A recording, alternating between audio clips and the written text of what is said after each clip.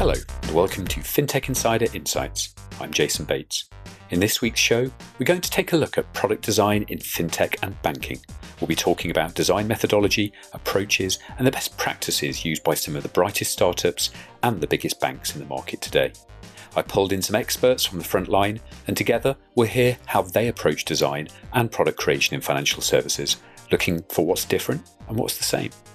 We've got Louise Smith, Head of Design for the Personal and Business Bank at RBS NatWest, Hugo Cornejo, Head of Design at Monzo, Rob Brown, Global Head of Marketing, Design and Responsible Business at BBVA, and finally Domenico De Fano, one of the product owners at Revolut. To start the conversation, I wanted a framework that all of my guests could talk around, something we could use as an anchor for the conversations, and something that would let the experts talk about how they approach design. I chose something called the Double Diamond. It's a super basic design framework, which consists, unsurprisingly, of two diamond shapes laid end to end. The first diamond represents the discovery and definition phases of product design. Your thinking diverges as you explore a particular problem area, spreading out to bring in all the research and insight you can find, and then converges to a definition of the problem you want to solve, something that's prioritized, your brief. You then get onto the second diamond shape. You've decided on the challenge, and now it's time to develop possible solutions, diverging again, and then delivering them, converging onto something that actually makes it into customers' hands. And then you iterate from there. With this framework in mind, I put questions to our industry experts to find out how they approach this design process, something that moves from the twinkle in someone's eye to actually getting digital products into customers' hands. I wanted to find out not only how they design their products and solutions for their customers, but also how they thought about that process and how their teams are structured and what the context for their work was in terms of company culture and mindset. First up, I asked Louise Smith from RBS whether there's a place for design in a big bank. Design for me, the biggest part of design, and actually for banks introducing design was actually quite a big culture change. For me, design is about how do you innovate around the customer? How do you bring those customer problem statements? How do you bring new ideas? How do you take those challenges that we might have? We might have tried it somewhere in the organisation before, but it didn't work. So actually, how do we use design to bring that back in? Is timing ready, or are we too early, too late? So all of those factors, and that's why for me it's a skill, and ideation doesn't actually always work, and we shouldn't get too caught up on that. So the methodology is the methodology. I think we all use a broad same one. Double diamond, ideation, discovery, developing out the ideas, all these things. But I think it's more the behaviour, the environment and the leadership. So, I mean, most banks are wrestling with how do you shift away from product lines and distribution lines, actually, but how do you manage end-to-end customer journeys and end-to-end experiences? But actually, what I think is exciting about that is you don't just think about what you're going to change in the experience or what you're going to innovate around the experience, but also how you run the experience on a day-to-day basis.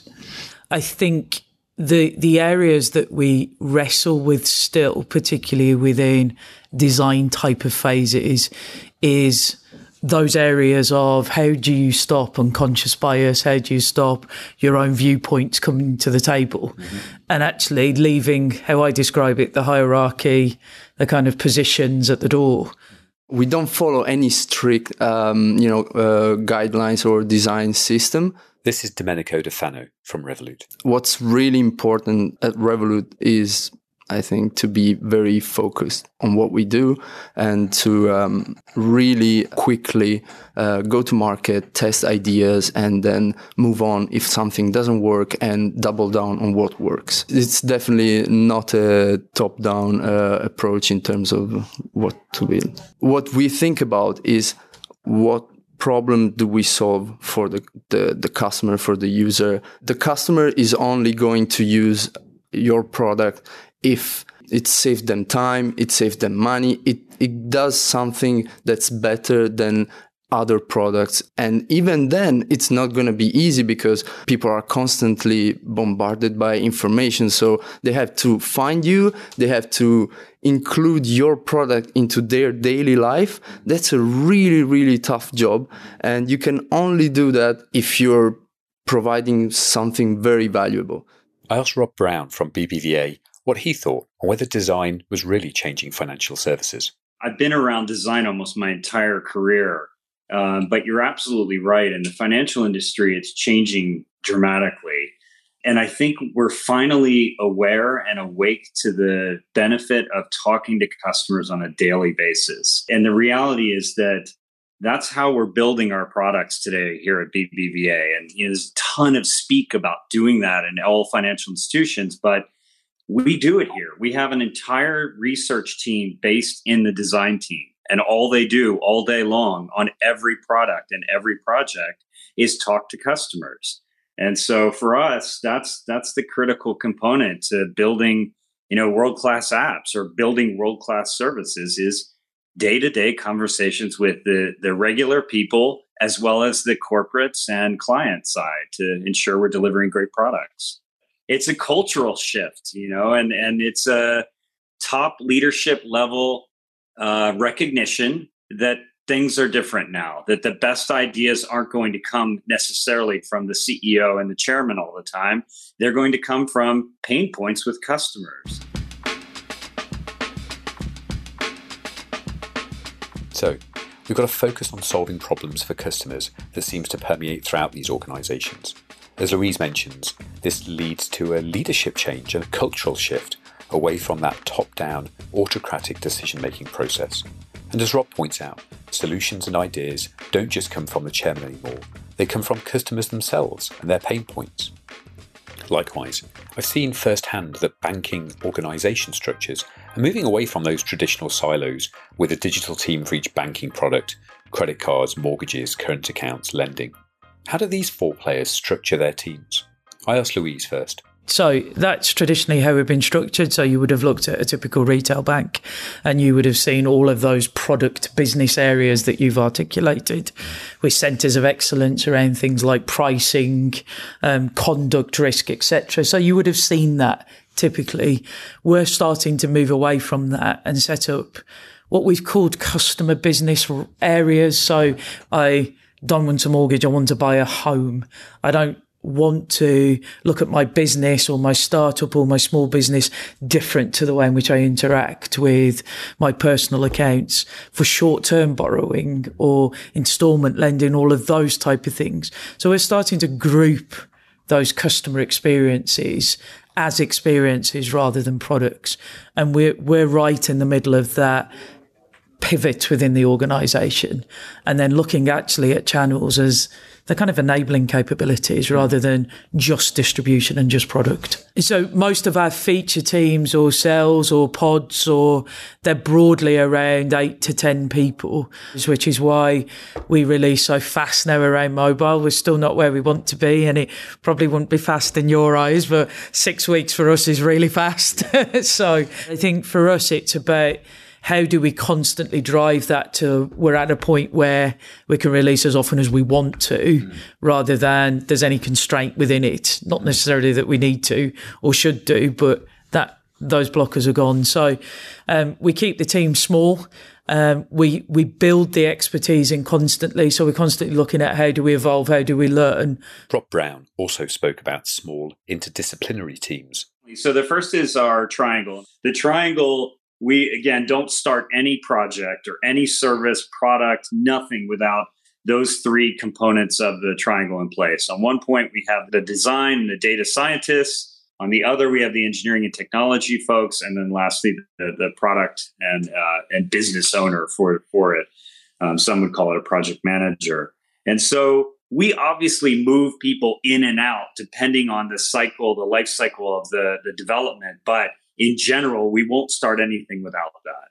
We have creation teams. And, you and I have talked about this in the past. We've got teams of people with skill sets across engineering, technology, design, and all aspects and disciplines of design, as well as product managers who might come from years of experience within a particular product like credit cards or loans.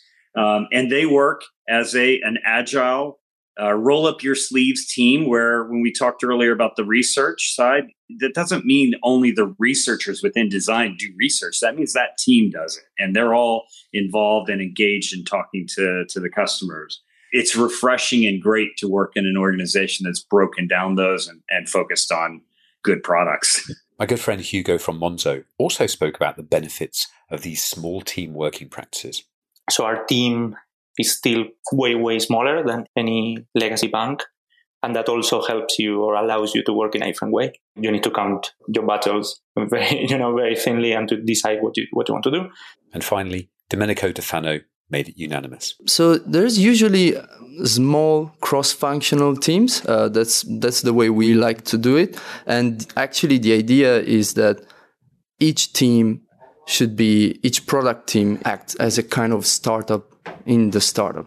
So there's a product owner, there's a designer, and then front-end, back-end developers, mobile developers, depending on what's needed for the product. But the team is fully responsible for their own area of the product, which means starting with gathering the feedback and the information, and then prioritizing items and then delivering them. And that's really powerful, I think, because there's really little, not that many rules to follow or that many meetings at all, actually. And each team is really responsible for what they do. And that creates a lot of engagement in the team, and also, makes everyone more effective. So far, so good. There's a push away from hierarchical structure, and the teams are set up around how to get the best outcome for their customers. But how do they identify those customer problems that they need to solve? And what are the sources of those problems? Where do their ideas come from? Is it internal thinking only, customer feedback, use testers, or all of those things? Exploring the possible problems to solve is the first part of our Double Diamond and the first part of a design project, the discovery phase. I asked Hugo from Monzo where they got their inspiration from. There's from many places, right? Like there's tons of research. So we have 2 user researchers in the team, and they're very, very diligent about trying to understand what's in an unbiased way, what are the actual problems and how people manage their money. That's one. Another one is our community. So we are community driven. We have a community forum where there's tons of content and advocates and people telling us, hey, this is painful, right? And now we know what we need to solve. There's also kind of like company strategy. Like we know the things we want to do. We know that in order to fulfill our mission, we need to do certain things, potentially in a certain order. So that also has tons of impact. And then customer support as well. So our customer support is in my opinion, very, very good. And the relationship with our customers kind of enables that cycle of feedback. Things that you wouldn't tell your legacy bank, I think, because you would think, they don't care. They're not going to improve anyway. Like Monzo, Revolut employees are users too. So internally, a lot of product-based feedback can be gained. As Domenico explains. Revolut has, I guess also other challenger banks have the advantage in the fact that we actually use our product internally. And that's been really helpful in the past, and it still is, because most of the time what we need to focus on is very clear. When you have the whole office and all our friends using Revolut, you immediately see what's the next step, what's the thing that people really need. We also have external channels, lots of ways to communicate with customers, starting from the support, but also the community forums and then all the people that meet customers more frequently, and then they just send those ideas over. We have a really huge backlogs of ideas. I would say there's a little bit more of an issue in prioritizing them. Domenico's comment about the problem of prioritization leads us to the next part of the Double Diamond process, the define stage. This is where we whittle down the possible problems into one or a few that we plan to focus on, something we can really get our teeth stuck into. But how do we do that? How do you decide what to focus on first? Who decides? Rob Brown.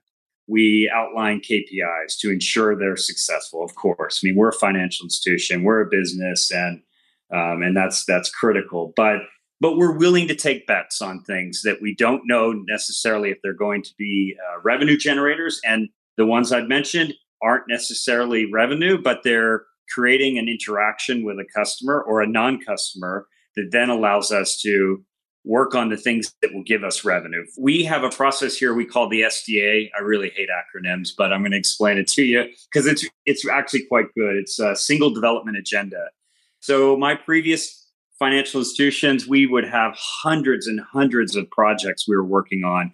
And some of those would go on for years and years and years and never launch. And we don't have that here. And the way we prioritize those is based on those criteria that we talked about earlier. KPIs for sure, but we look at our customer pain points on a daily basis. How do we develop services and products around those? And then, Jason, if in 3 months we don't show real progression, then we do an agile quarterly review and it could get killed, or we continue with funding for it if it makes sense and it's progressing well. So that's effectively our prioritization model here. And it's not designers sitting in a room prioritizing, it's the whole organization. It's driven by finance team, but creators, senior leaders, and our design team are all focused on figuring out what's the right products to work on. Louise explains how it works at RBS. So we work hard around any of our early stages of design to get the right people in. And in fact, it's well thought through. So even though it might look a bit chaotic, it actually is well thought through about who do we have in the room, including sponsors, the operational experts. I found that the biggest change that we've made is bringing those colleagues who understand the processes, because actually we found, particularly within the organisation, they're also the most disruptive around what we do. In fact, they're constantly looking at changing everything that they do, replacing it and moving on to the next thing, which is not always typical.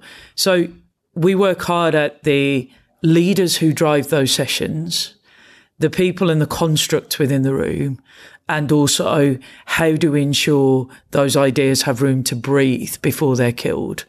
I don't think we're there yet, but we're certainly, I think as we start to tilt towards business areas, you can see the areas that you need to start to address with data. But we also look at, in a targeted way, which areas do we actually want to accelerate or innovate on? So which areas do we test, but which areas do we really want to go after? Firstly, around decisioning. So I think one of our biggest challenges as a big bank is driving decisions at pace. And that probably isn't unique to banks. I think that's a challenge in a number of organisations. So decision is one area we really focus on in the design process, is making decisions, testing them and iterating them.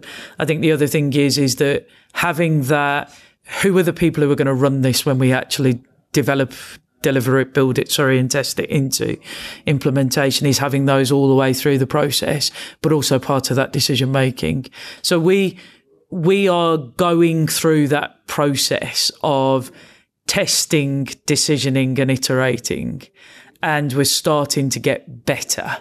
But I think that's the biggest area we need to focus on as a bank, is confidence around testing ideas early, making a decision, and then once we've got something, is getting it live and then iterating as we go, rather than pulling back, wait, get it perfect, then go. Here's Hugo. There's problems that are bigger problems, but that the solution requires way, way more work. And there's no way you can avoid it.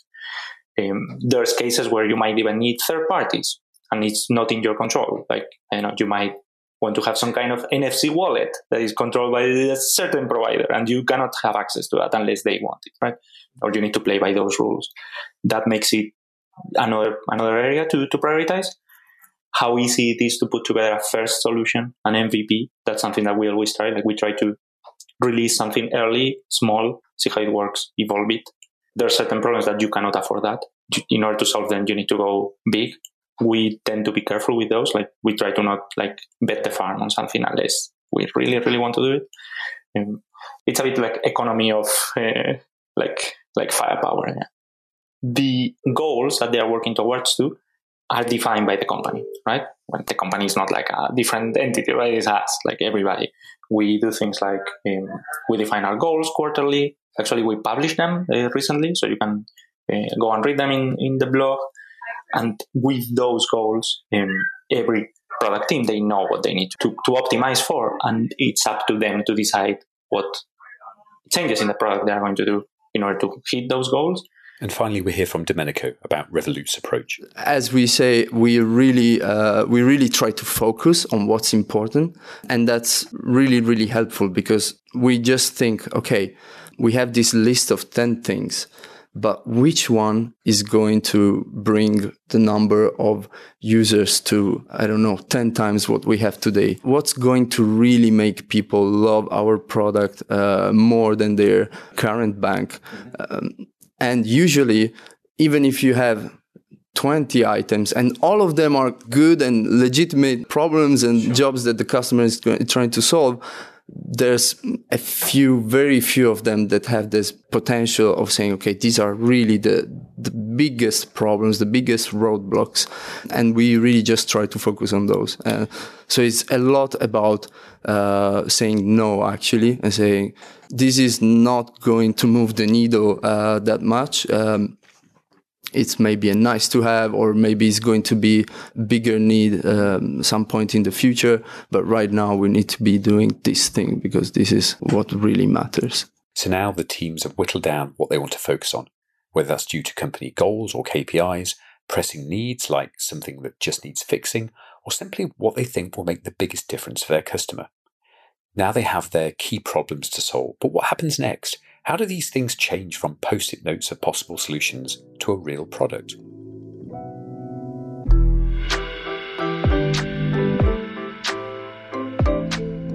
For this, we move into the third stage of the double diamond, the develop stage. This is where the designers really start to create real-world solutions or concepts to solve the problems they've identified, ready for iterating, building, testing. So how's it done? How do these people get to that first version? Having started a few companies and launched a few products myself, I'm interested to hear their approaches. How did they work on their solutions? Who did that work? And what are the other teams that are involved? We don't really like, taking a handbook and say, this is how it should be done. Sure. We really say, okay, this is a good idea. Let's try how it works. And then we adjust to our own structure. And if it doesn't work, we just scrap it and try something else.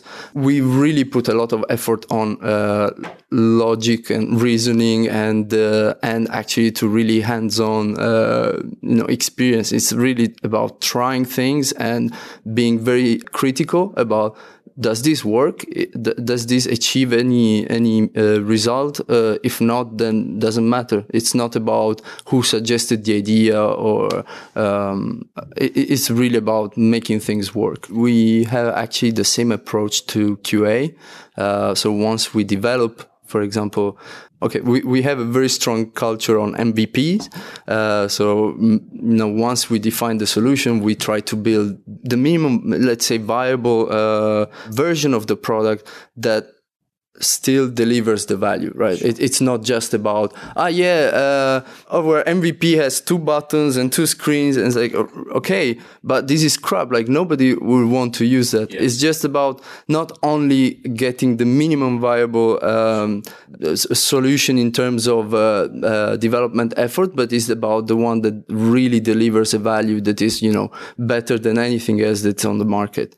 I think also having good people helps, because you can go to a person that has experience in compliance and tell you, hey, we had this great idea, we want to develop this solution, and they will just tell you, no, that's not possible, you can't do that. The challenge here is to say, okay, so let's try to see whether there's a way of doing this. Maybe you can, negotiate a bit on some of the things that you would like to achieve, but usually there's always a solution that allows you to create the solution you want, but still stay well in the regulatory terms. There's other cases where it's more like a snagging list of things to solve. There's other cases in which you kind of stop everything and you focus just on that. So I don't think there's a methodology as such. I think it's about communication and trying to identify what people like and what are their communication styles, preferences, and the rest of the team. Let's think about all the different players there, right? Like researchers, designers, product managers, engineers of front end and back end, different platforms, data analysts. At the end, it's almost like an orchestra, right? Like there's tons of people there. So I think it depends kind of on the piece of work. For us, for example, we don't do distinction of UX designers and UI designers. We talk about product designers. That for us is someone that can convert business needs and user needs into pixels or into solutions. So with that kind of mindset, every designer does whatever they need, right? Like there's people that think very visually and they start almost with a solution and then they diverge from there. There's people that simulate many scenarios in their heads and they don't need to plot them in order to simulate them. And then whatever they actually plot or sketch is very close to a very good solution because, that is their way of working. If you are a big organization and you have 300 designers, I can understand why they need to, lock things down and to say, hey, this works this way. This is the process. This is the output. This is the kind of like delivery. Because if not, it will be very, very difficult to manage performance. In our case, because we're still very small, we can get away with not needing so much process and kind of focus more on the actual outcome and iterate over that. Yeah, definitely. I mean, we have methodologies that we put in place across design that we're using. We've kind of developed it across all the countries. There are cultural nuances in each country that require us to have slightly different creation process. But in general, we believe in a methodology that starts with the research of the full team and prototyping with additional customer and client feedback, and then development of the product. And then, look, that team doesn't just step away once it's in the market. That team can stay on for the progression of the product over years and years to continue to develop it and enhance it in the same way you have your updates on your apps on your phone for any other products. It's the same here at BBVA. And the direction of new products and new services is 100% run within our group. And so, again, because we're a creation shop, we're a creation company, it doesn't matter if you're a shaper, so you're a lawyer or in the procurement team, or if you're part of the creation of a new product. You're directly influenced by what happens in customer and client solutions. That's very different than my experience in past financial institutions, where you mentioned sort of siloed environments where CEO of credit cards is dictating what happens in the credit card business. We don't have that here. We have a creation process across all business lines, and it's the same across all of them and directly run by one gentleman. So it's a different process here. And it's successful.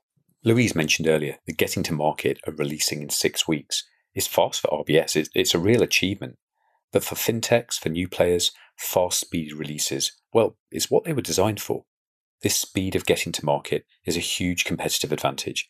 New players can come up with an idea, test it internally, and release those products in beta, allowing customers to test and develop new solutions with them in real-life situations, feeding back into that ongoing design process. By contrast, big banks are often slower to get to market with more stringent in-house testing, regulation, compliance, governance, a whole host of things that just slow them down. But this is Rob Brown talking about the mantra of 369 at BBVA. And so the 369 is we want that team in place within 3 days, because obviously we're moving very fast here. We want agile teams put in place quite quickly. 3 days, team is in place. Within 6 weeks, we want our first prototype to review internally and to share with customers. And that prototype could be a piece of paper on a wall with a beautiful mapped out user experience, or it could be completely coded app on an iPad to share in a branch. And then lastly, we want to get our products to market within 9 months. Now, to a hot firm like yourself or a startup, 9 months is a bit ridiculous and long.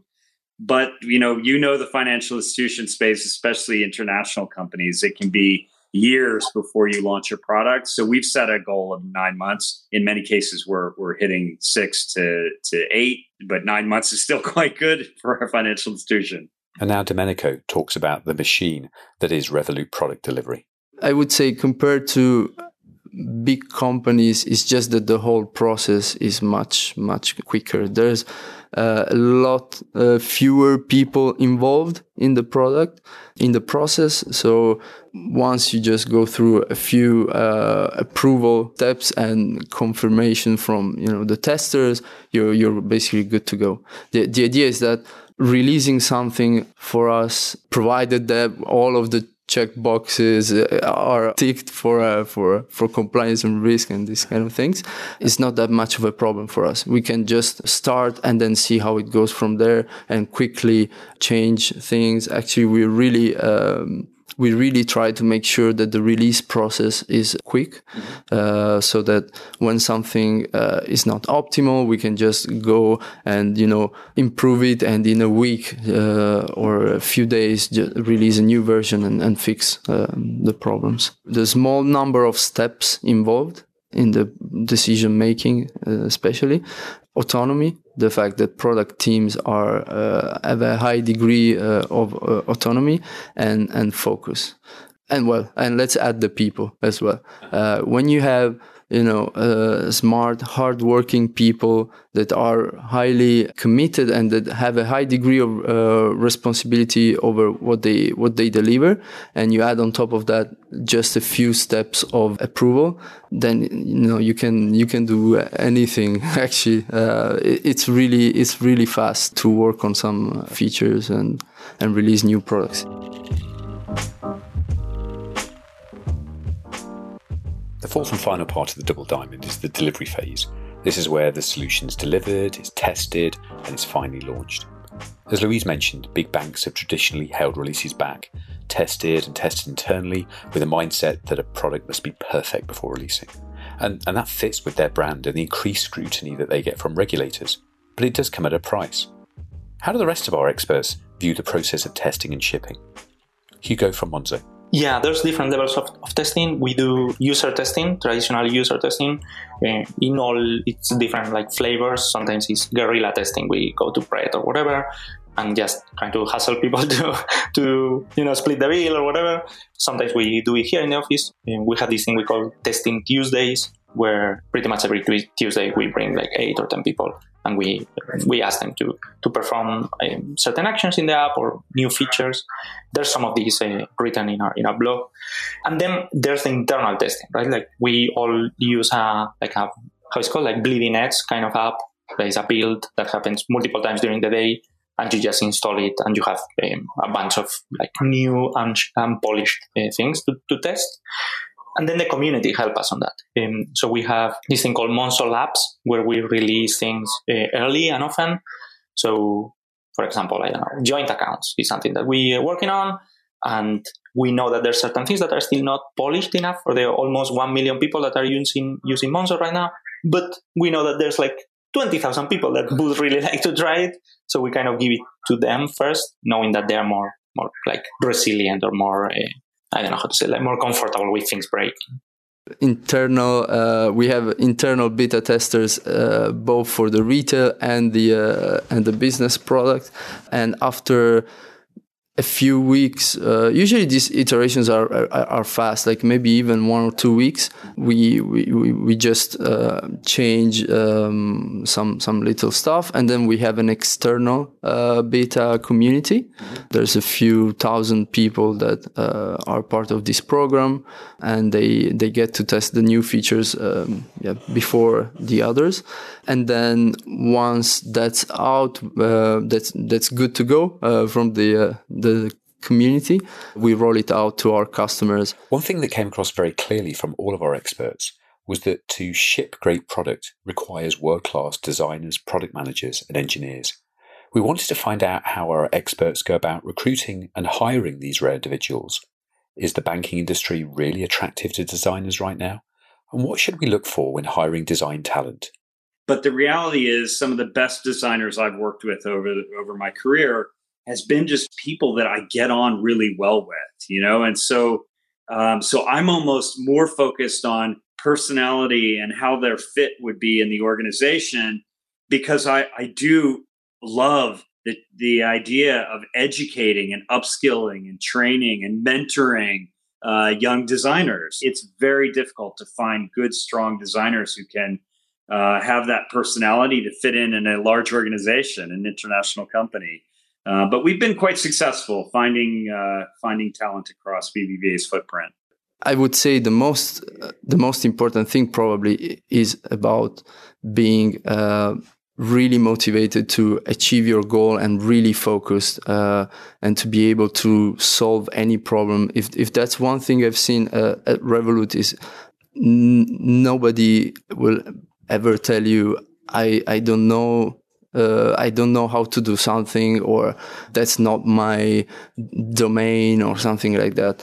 We try to hire problem solvers, and it's about people that are not afraid of just saying, "Okay, I don't know this yet, but just give me some time. I'll figure out what it is, and then we can solve this."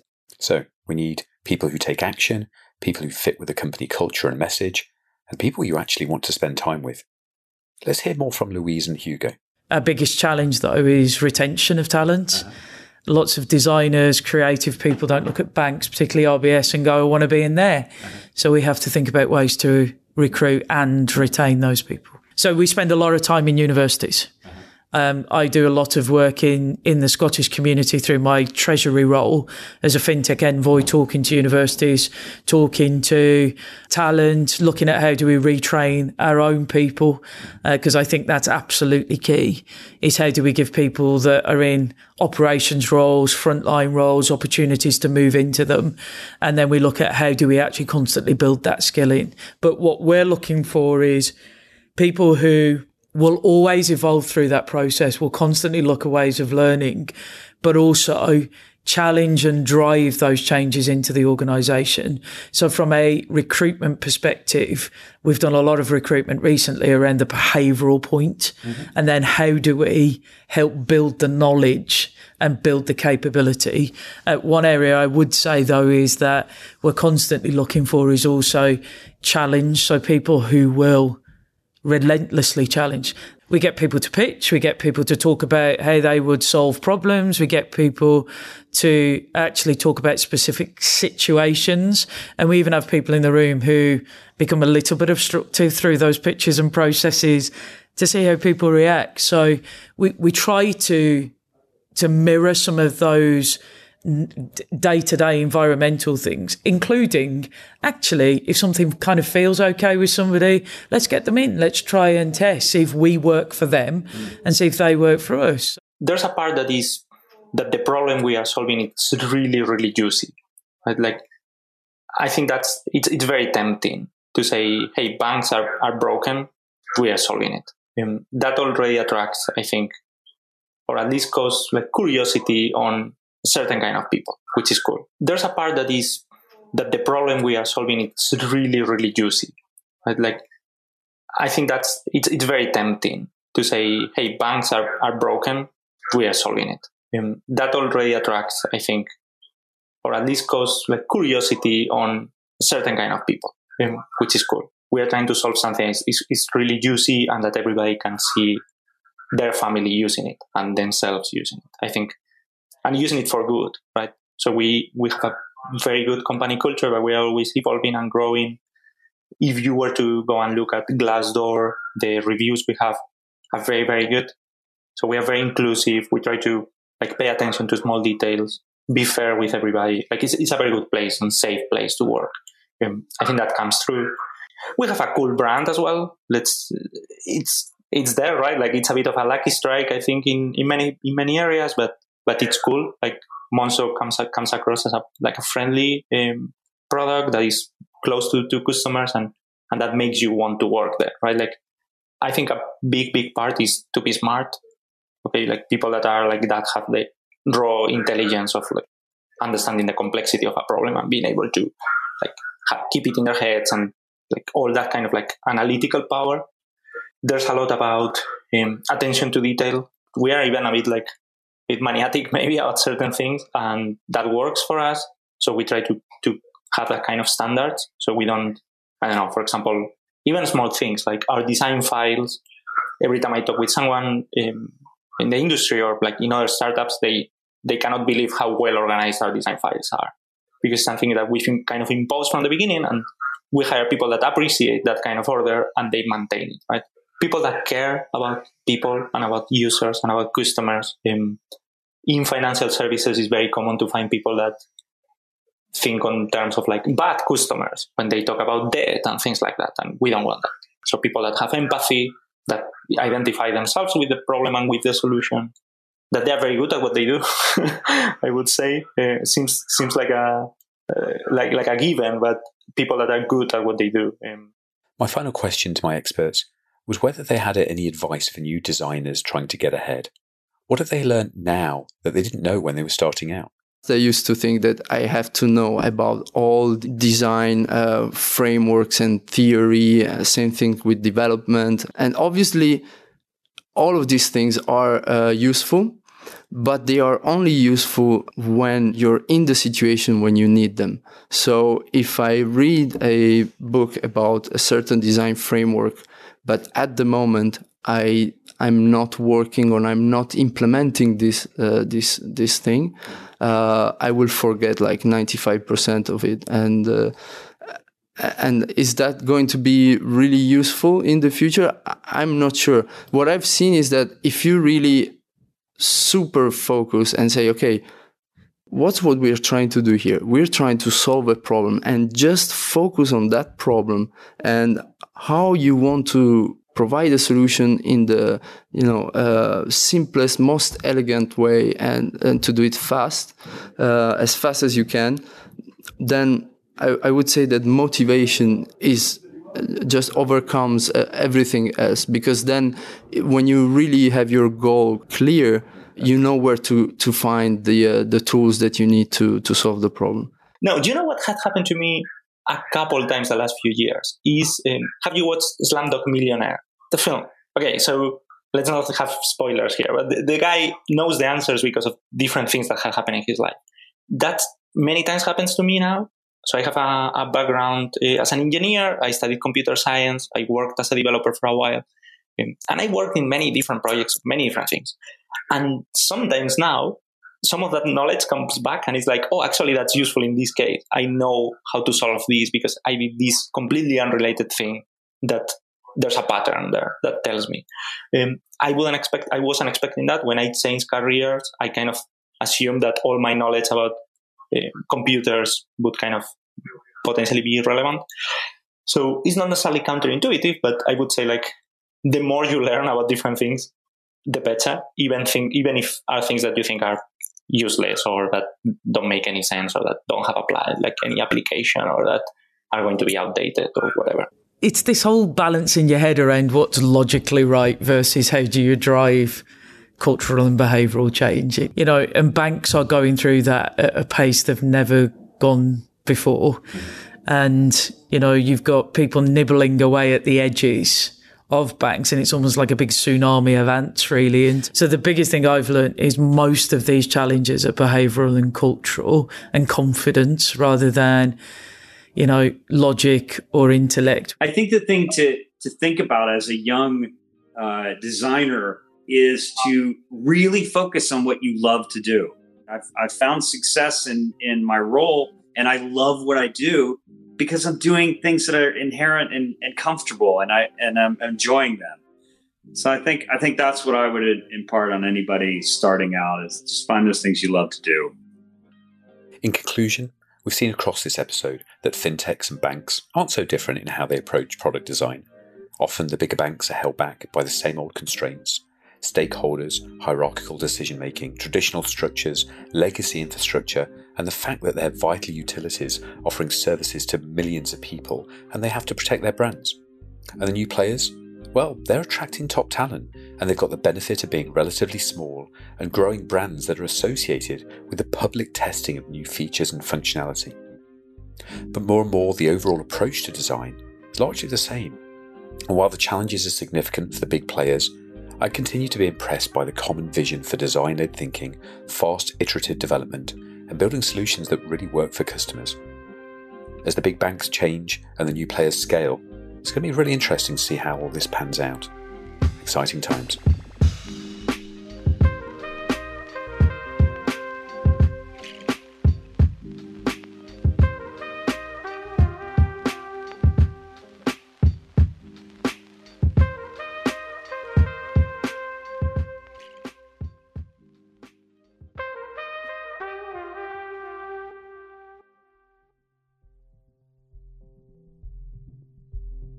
And this wraps up the Banking Design Insights Show.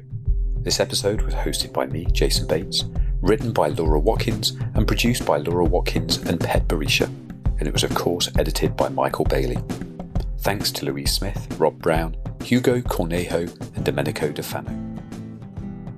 We're part of 11FS, where we work with large financial services clients to bring small talented teams together to launch truly digital ventures. To find out what we can do for you, visit 11fs.com or email hello@11fs.com. If we hooked you with this episode, be sure to subscribe on your favourite podcast client and follow us on Twitter, Facebook, YouTube for more exclusive content. Thanks for listening. Goodbye.